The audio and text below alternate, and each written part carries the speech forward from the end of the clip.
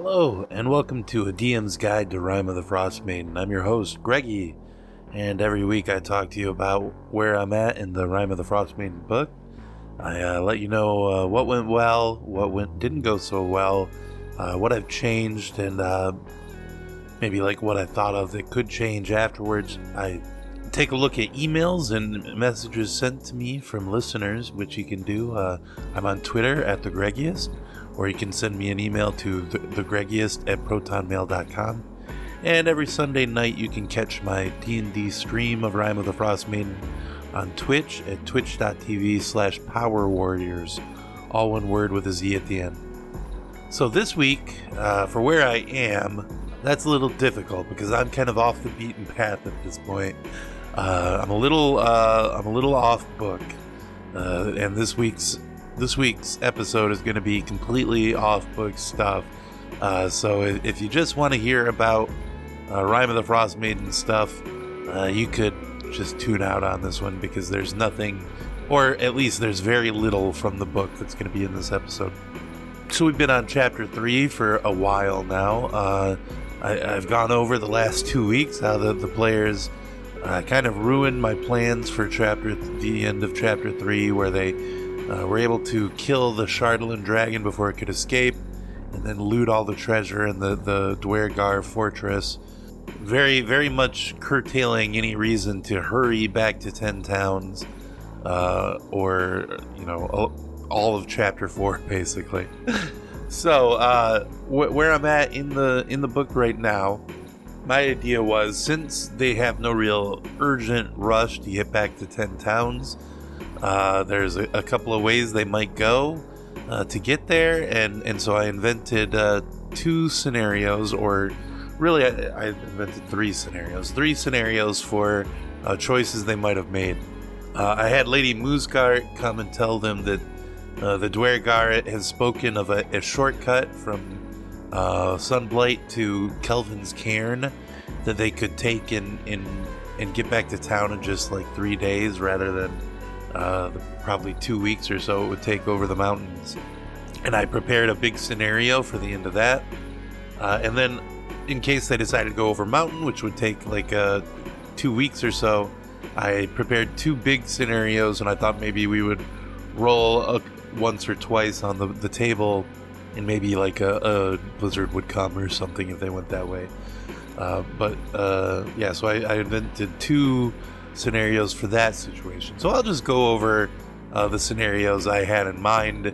We'll talk about which one I actually ended up using. I guess we'll start with the over mountain scenarios because that's not the ones we ended up using, so I can go over those a little bit. And also, just a reminder, I have 5 level 6 characters, so my combats may be a little more brutal than your party would be able to withstand, or you could adjust them as needs be. For the first scenario, I set up a mountain pass, sort of a map that had a choke point with 3 frost giants behind it. Sort of, I was thinking it's the only way down. It's like a valley leading down out of the mountains, the easiest path to go. And these frost giants have set up a little trap here for travelers. They had like a little V of rocks that you would have to get through to get to them. I had one frost giant with a big pile of rocks, boulders that he could throw at the party, and then 2 other frost giants that might rush up and attack whoever is running forward or whatever. Of course, it would have been possible. Maybe the party finds a way to negotiate with them or something. But my centaur player is super anti-frost giant. Like a frost giant killed her father or something. So she's always going to fight frost giants if she ever comes across them. And we haven't had a lot of frost giants in the campaign so far. So I thought I would put some in here for a big battle.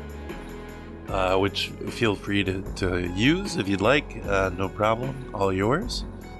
Then, for my second big planned overland encounter, this was a non-combat one that I had planned So a young silver dragon and silver dragon wormling named Iomandi and Underdark would be very happy to meet the party and would like to know their stories and any historical fun facts they might know about, where they came from or things like that. And I put in that they could be talked into carrying the party to the 10 towns if they can tell the dragons some very interesting tales. This would have been a great moment for RP, just improvising, like let the players come up with, crazy historical stories off the tops of their heads. If your players are the kinds that would find that very fun to do, you could definitely include this basically anywhere in the 10 towns. Maybe not over by where that big white dragon lives, but anywhere in the mountains. I would think you'd be able to put these silver dragons in to just come and talk to your players for fun. And these two are definitely going to appear at some point in the campaign in the future. I liked this setup too much not to toss it in at some time when they go to talk to the Reghead or something like that. There'll be some journey where they meet these dragons on the way. For the Underdark, I just Googled train features of the Underdark, looking for little vignettes that I could use, because Lady Muscart told the party there was a tunnel that could take them from Sunblight to Kelvin's Cairn in 3 days, but it hasn't been used for quite some time because scouts heading in that direction never come back. They haven't heard back from the dwarves there in quite some time, and so they just stopped using the passageway, especially since Zardarok kind of went mad and didn't trust the 10 Towns dwarves anymore. So I just searched on Google for terrain features of the Underdark, and I found this great post on Reddit for the Out of the Abyss campaign. Terrain features for Part 1, encounters added. This is a part of Out of the Abyss where players are going to the Underdark, and there were some just little vignettes in this section that I used, one of per day as they were going through on their way to the big encounter that I invented. So just some samples. I'll tell you about the ones I used. Let's see. I used day 3. The terrain begins to slope upwards in roughly a helix-like pattern, starting narrow and slightly widening as you go. You almost feel like you were traveling up the inside of a tree's roots. And then the other one was mostly kind of inspired by one of the prompts on here. When a path opens up onto a narrow cliffside that runs up the side of the wall which you travel up, you can look down into an empty ravine. You hear sparks coming from somewhere below, but can't see the source. So I just said that there was you could hear the sounds of deep gnomes below. It seems to be some sort of a pitched battle is going on down there with a lot of magic going off and things like that. And I think someone was even able to tell that there was a beholder down there, so nobody got the urge to head down that way. But in this Reddit post by user Flacon-X, there's a ton of really great Underdark encounter or just terrain descriptions that you can use anytime you need to send your players to the Underdark. It's really cool, a really well done post. So I'm going to put a link to that in the episode description for this episode, so you can check it out if you ever want to send your players to the Underdark. But finally, they came to a big underground lake, over which is a stone bridge covered in blood, of course. And in the lake was an aboleth, like a toothy, tentacly lake monster that lives forever and has eternal memories and the ability to charm humanoids, and lair actions and legendary actions and all the difficult stuff that you can find on a big boss. So I put the aboleth in there. Again, you can adjust this however you need to. I think there's a reduced threat aboleth out there somewhere. You can maybe use that instead if you needed to. There is a grell, a hidden grell up in the ceiling nearby the aboleth's lake. There was 2 Dwergar and 2 dwarven warriors that were previously charmed by the aboleth. They were kind of worshipping it at Lakeside. And there was a hidden roper that the party didn't see very far to the north. So, of course, they get to the bridge. The dwarves tell them they must come and worship the old one with them. The players aren't into it. They're walking forward to try and talk it out with the dwarves a little better. And on the way, they get attacked by the grell, which rouses the aboleth from the lake, who comes and tries to blow them off of the bridge into the water and succeeds on many people. And then a few rounds later, after they've killed the grell, got the aboleth almost all the way down, the dwarves are decimated. The roper slowly slinks down and joins the fray. A very fun, frenetic fight where, people were getting blown off the bridge and getting diseased by the aboleth, and it tried to charm people and was not able to, and struck them with tentacles and stuff. The grell and the roper were pulling people around and stuff. A very fun fight for my party. A difficult fight. I don't think anybody... a couple of people...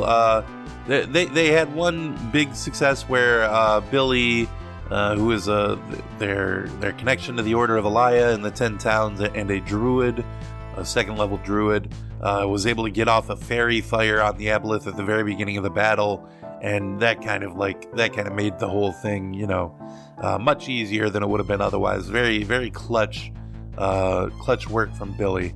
The funny thing is, Velen was there with them as well, and my party has not trusted Velen one bit from the beginning. I didn't even give her undead kobolds to begin with, because I was thinking, oh man, they are really not going to trust this character. And truth be told, they did not. So one of her kobold companions got killed during the battle, and she raised it as an undead kobold, and the party was not happy about that at all, even though it was on their side and helping them. But she was just missing. She was whiffing every attack, kind of making the paranoia of the party a little higher. But those are the encounters I invented for the 2 ways to get back to the 10 towns. Either could be, even if your players don't ruin the end of Chapter 3 and skip Chapter 4, you could use those encounters on your way back. I guess I'll just share a Google Doc of my tiny bit of prep for these 2 encounters. That is almost nothing. You'll need this talk on the podcast to make any sense of it. But I'll put the doc into the description as well, so that maybe you can use it if you need to. So after those encounters, that was the prep that I did for this session.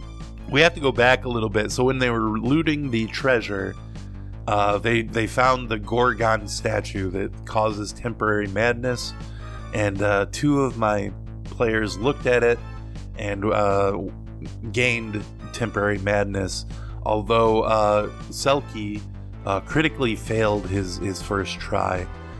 Yeah, so he had this temporary madness for quite a while, and Lomont got the... So Selkie's temporary madness was the paranoia one. I'm convinced that powerful enemies are hunting me, and their agents are everywhere I go. I'm sure they're watching me all the time. So this is not too far off from Selkie's character in the first place. He's got 2 different secrets where people are looking for him in one fashion or another.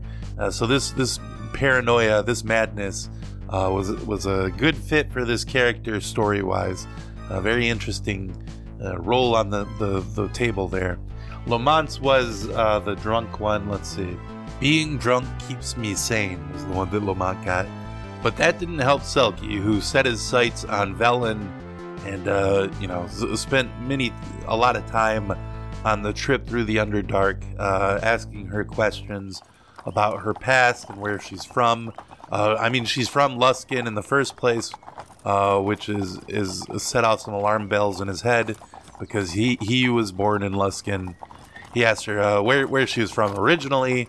She said, "Well, I was born in Kalimshan, just something I made up to help feed his paranoia." Because he was, I knew he was paranoid, and I thought it would be funny to stoke those flames, and it turned out to be in its way. So Selkie decided that Velen was there. She was an agent of the Pasha.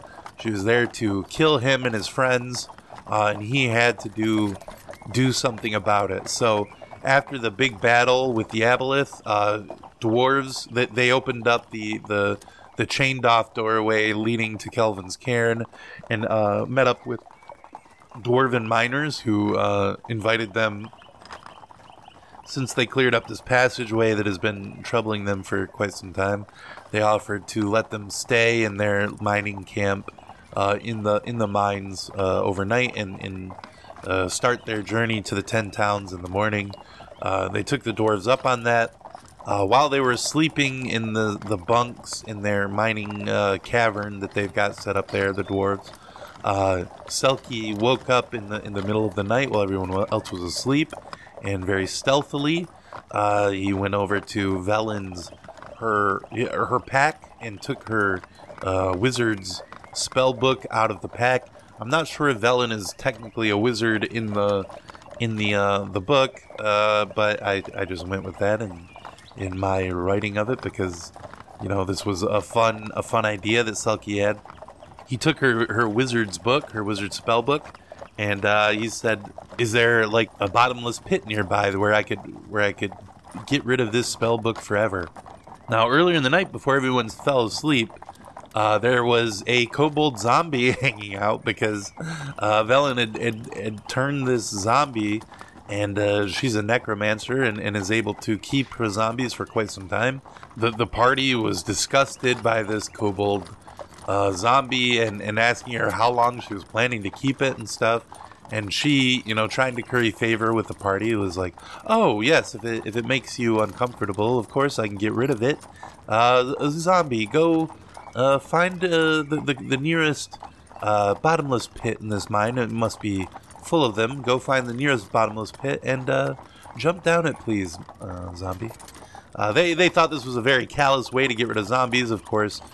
Just having a dead kobold body, previously zombified kobold body, in the room where you're trying to sleep probably wouldn't have been great either, but this was a very callous way to get rid of a kobold, especially since my party all loves kobolds quite a lot. So her decision to do that earlier made Selkie's survival check to follow it, to find a bottomless pit to throw this book down, much easier. It all went together so well. It was like a pre-written story or something that we had come up with together ahead of time or something. It just all dovetailed perfectly in that in that very magical way that can sometimes happen in D&D. So Selkie followed the zombie's trail. He had some flammable oil in his pack that he poured on the book, set it on fire, threw it down the pit. I said, as it falls down, it does illuminate the corpse of a kobold on a ledge a little bit down the side of the bottomless pit here. But you never hear the spell book land or splash or anything like that, and you can't see the fiery light at the bottom of the pit here. So Velen is now basically defenseless, and they go to leave the mine the next morning. She doesn't notice because he traded out her spell book with a different book that he had picked up, The Lost Spine of Netheril. So he swapped those out.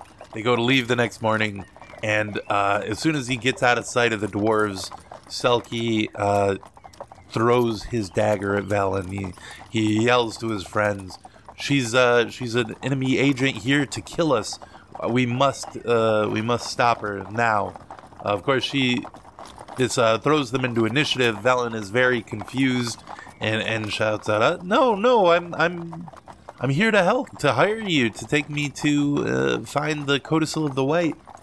But Selkie, he did make his temporary madness save that morning, but he doesn't know that he was like temporarily mad, and all those decisions and thoughts he had while he was so paranoid all seemed to sort of still make sense to him in their own way. You know, things did kind of add up in a way, and she is acting pretty shady, so he decided to still go with that plan and attack her. And the initiative order kind of had the party, taking sides. Like, am I gonna go for this, or am I gonna back Selkie up, or am I gonna try and stop him? What am I gonna do? Within one round, Velen was dead. Her living kobold companion had run off and abandoned her, yelling out, "The money isn't worth it." Velen was passed away, and one of my players said, "Oh, well, I understand you did what you felt you had to do, but this is not something killing someone in cold blood is not something I can have any part of. When we get back to the 10 towns, I'll be taking my leave of the party. Thank you for your help so far." Nobody was mad about it. They weren't mad about it, but they just wanted to retire that character and come back with one more morally neutral than good as that character was. So a very successful, very fun session. I loved it. I had so much fun running that battle with all the movement and all the different things that went off, using those cool descriptions that I found on Reddit. You know, the temporary madness paying off in such a game-changing way. It was awesome. I would say altogether, maybe one of the best sessions I've had in the campaign so far, and really fun to run. It seemed like the players were having an excellent time. Just what you're looking for in a game of D&D. Things that didn't work. I mean, I always have a hard time, making the players come up with a watch order and going through perception checks and stuff like that when I don't really plan to have an encounter that night. I always feel bad about that, but I mean, it's a part of the game, and you have to have checks where nothing happens so that the checks where something does happen aren't as obvious that's what it's going to be. The encounter worked great. The aftermath of finding the Gorgon statue went great. The players don't have Velen to lead them, but before she died, she did tell them about Professor Scant and the Codicil of the White that are on Oriole's Island. So I think that's on the players' radar. They're going to be heading that way very soon. I'm not 100% sure what my players are going to be doing the next session. They've got some clues to go speak to the Snow Leopard Reghead tribe that I invented for our game. And I've got a bunch of stuff planned for that if they decide to do that. They know they need to go to Oriole's Island very soon and find the Codicil of the White and find Professor Scant and maybe deal with Oriole while they're there. And they've got the Shield Guardian amulet, so they might try to go to Karkalak or something. They've got clues of a lot of different places to go and possibilities, but I don't know exactly which one they're going to choose. So that'll be interesting to find out tonight or tomorrow night when I play D&D with them. So I'm not 100% sure exactly what's up next.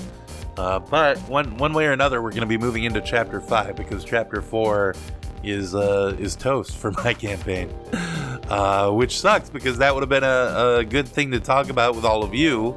Go over that with you all, how that went and stuff. But I'm just not going to get a chance to. I'm fast forwarding. They speed ran through Chapter 4.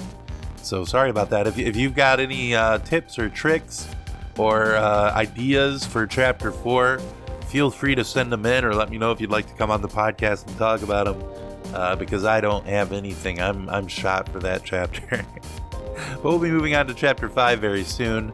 And as always, I mean, even if it's not Chapter 4, if you just want to talk about your game, if you have any questions, any comments about the podcast, anything like that, feel free to get a hold of me. You can find me on Twitter at TheGreggiest.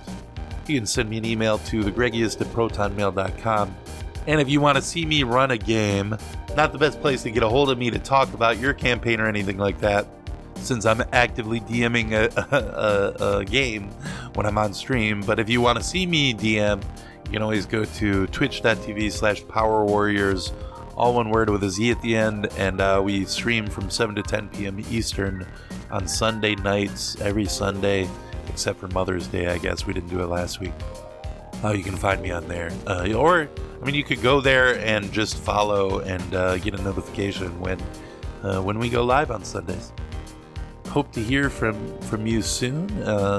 Thank you for listening, and I'll talk to you next week, or next time, I should say, on A DM's Guide to Rime of the Frostmaiden. Bye-bye.